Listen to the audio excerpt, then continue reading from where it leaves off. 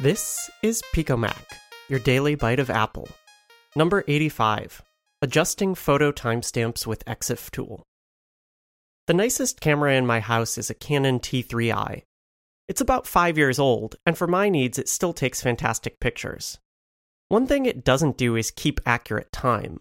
That's not its purpose. It's precision optics, not a precision chronograph. But photo timestamps matter, and I always forget to check my camera's clock before going on a big trip. A week later, I have 1,500 photos from the T3i that don't line up with the 100 or so photos I took on my phone, largely panoramas, something the iPhone does really well and SLRs don't handle. If the camera kept good time, this wouldn't happen, or at least the solution would be simple. Most photo organization apps, like Lightroom, which I use, have the ability to batch correct photo timestamps if you forgot to adjust your camera's time zone. I was in California, so I had that problem, but correcting 3 hours westward wouldn't solve it. My timestamps were some 3 hours and 18 minutes off from my iPhone photos.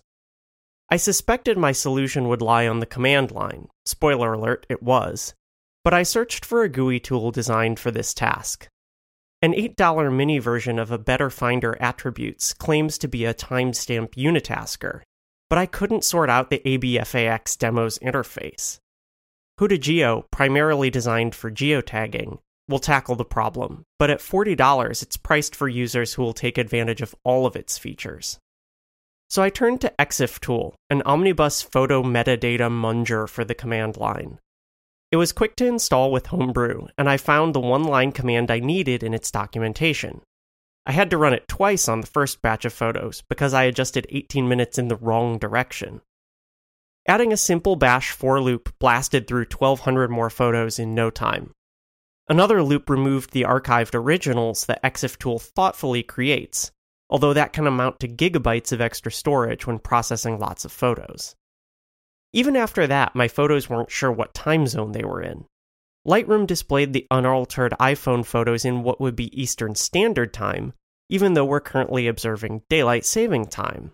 I gave up on aligning them to True Time as long as SLR and iPhone would happily interlace.